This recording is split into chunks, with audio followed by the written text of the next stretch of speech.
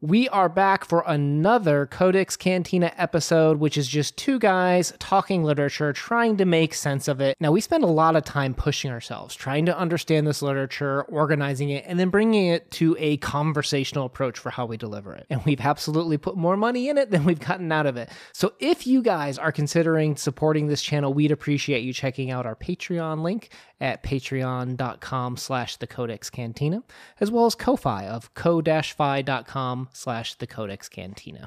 It all helps us in running the show, along with commercials, guys. So thank you so much. We're going to do a quick commercial break, and then we'll get on with the rest of the episode. Inspiring authors around the world, including some authors who have rewritten the story from different perspectives. The Diary of a Madman by Nikolai Gogol, coming up for discussion today. Are you sure that they actually wrote this? Are you making this up? Are you real? Am I real? All right, welcome to the Codex Cantina, where I am Una. And maybe I'm Madman Crypto. If you've been here before, welcome back, and if this is your first time, we take a conversational approach to discussing and understanding the literature that we read. If you're down for that type of a mission statement, hit that subscribe button to join us on the journey. And as always, to start off with publication information, Diary of a Madman was first published in 1835, and our version was translated by Pivier and Vodolhonsky, and we will leave links down in the description where you can listen and read for free. Ukrainian-born Nikolai Gogol, there is not an author alive or dead that writes like him. He is such a unique force, and he came at the perfect time when Russian literature was still new in its infancy, and he came along and just swept up the world with his writing that is just imaginative, creative, and in this case, I would argue profound too. Agreed. When you read him, do you find yourself chuckling like, I get the inside joke? Because his work is just so funny. And I don't know if it's meant to be or not, or just it's because I think I might be broken like he was. He's hysterical, and I love his approach because it's bold, it's fresh, it's unique.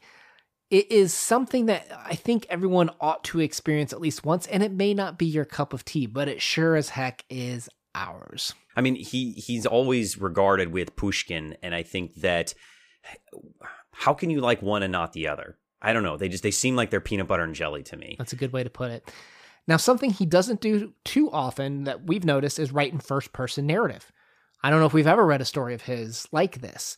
So getting a story, particularly, written in 1835, where it was written as journal entries, where we're really diving into the mind of this Propretian. Apologies if our pronunciation's terrible. I do my best. But we jump into his mind, and oh, what a mind have we ended up in. And I think that's very important to a story, right? Having the inner monologue and the personal view of someone is a lot of times where they're going to lie the most or lie the least.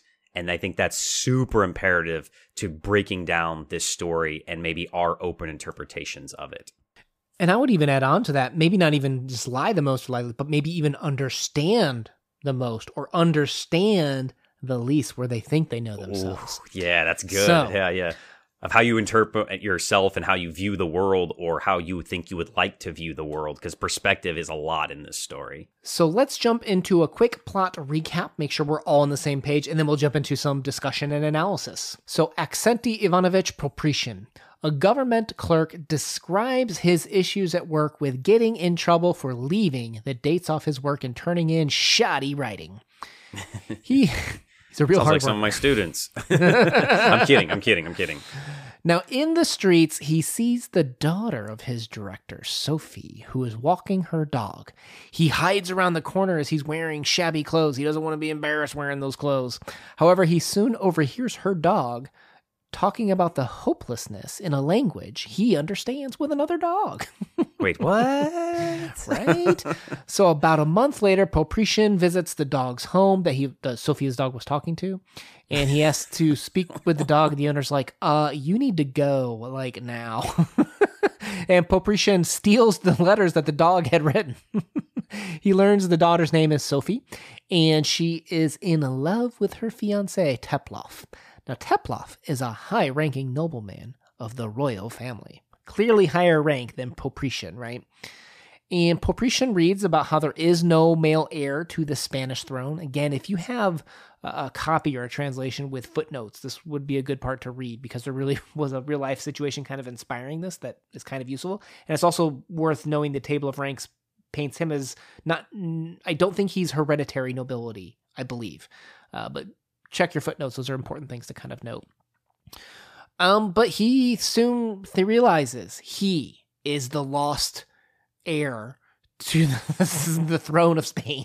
Of course he is. So he stops going to work. I mean, that's what I would do if I learned that. And signs his documents Ferdinand VIII and tells Sophie how they will soon be happy together.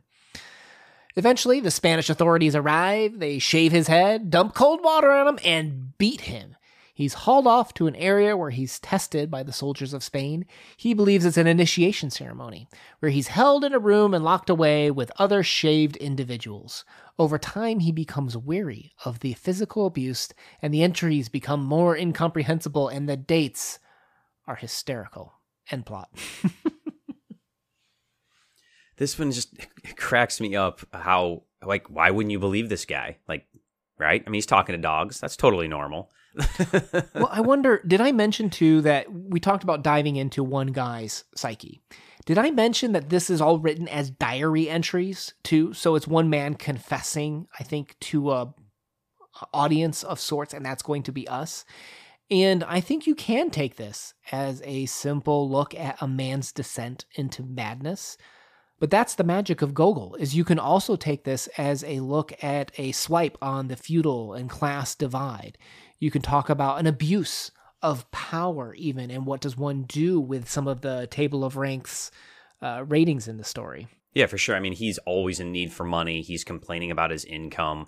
All the people above him seem to almost be lording their status and wealth over him. And this like infuriates and might be one of the things that breaks him if he is truly broken, because we really don't know, right? I mean, we assume that he's crazy, but we don't know for certain.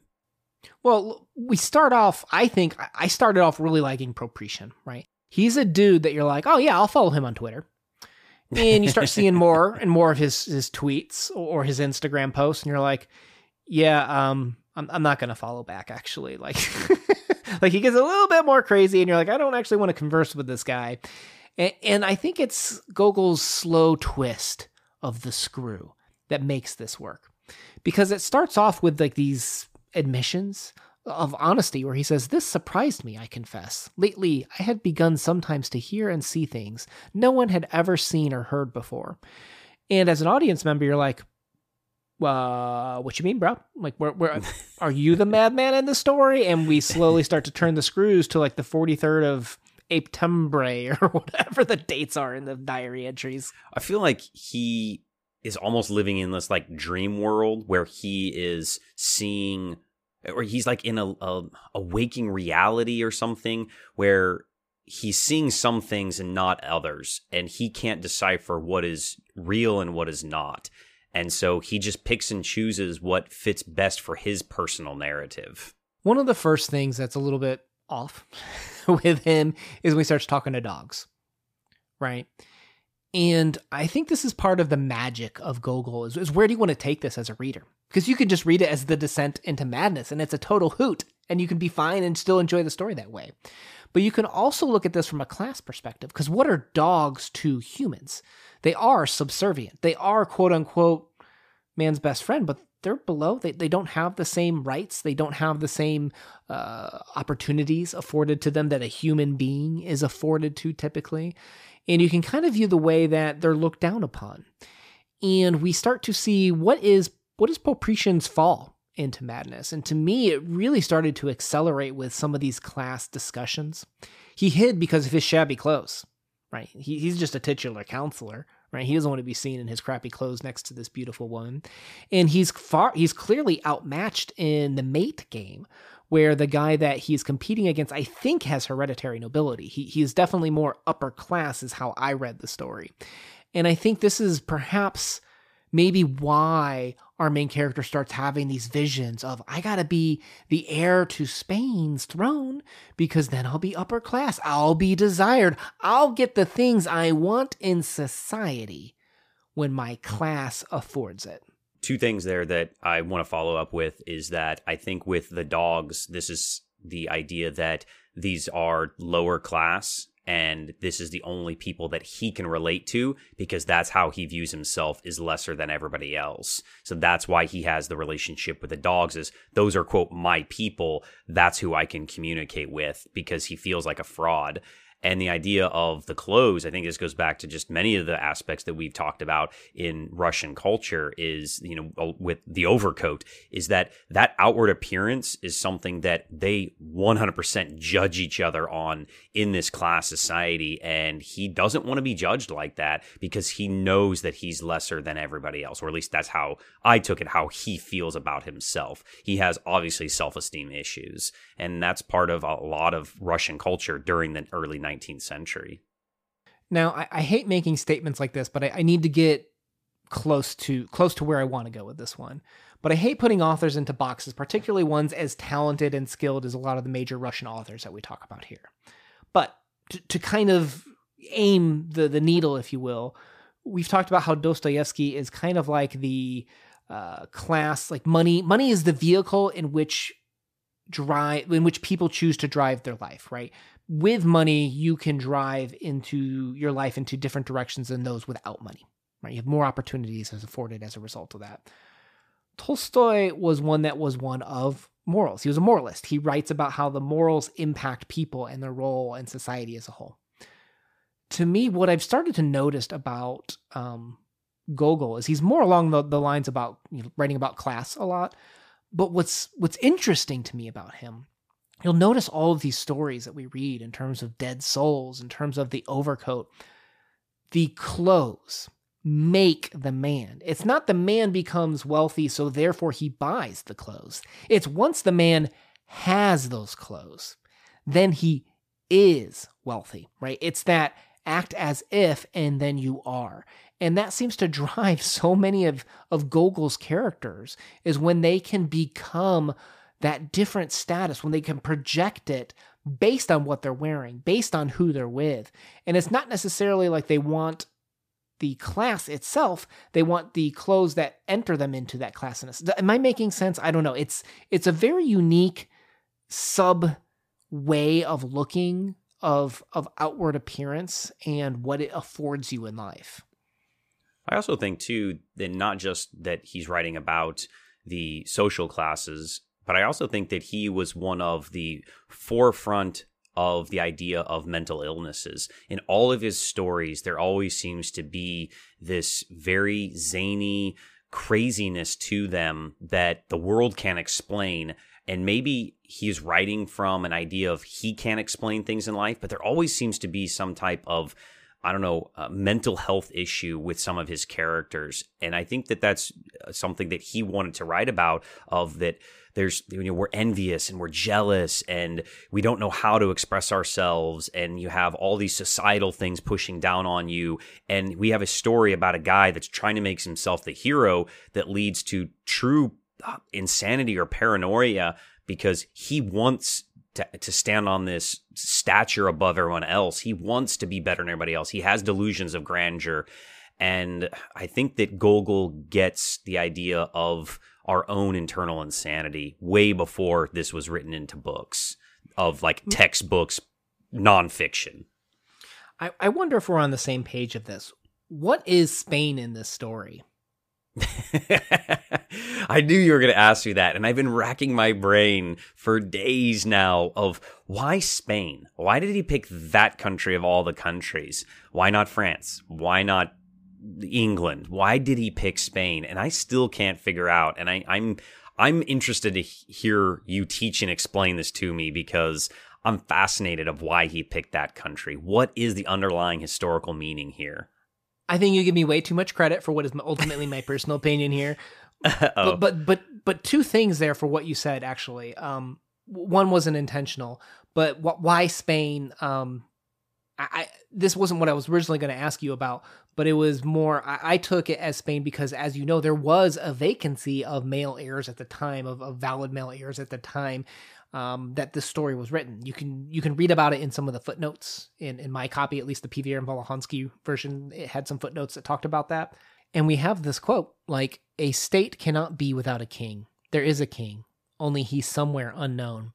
Again, this wasn't where I was originally planning on going, but some of these countries, when they have leaders like this, they view them as more than just mortals, right? Like, they're not like the peasants. Like, when you're upper class, you're almost, in some countries, godlike, right? When you're of a high enough status.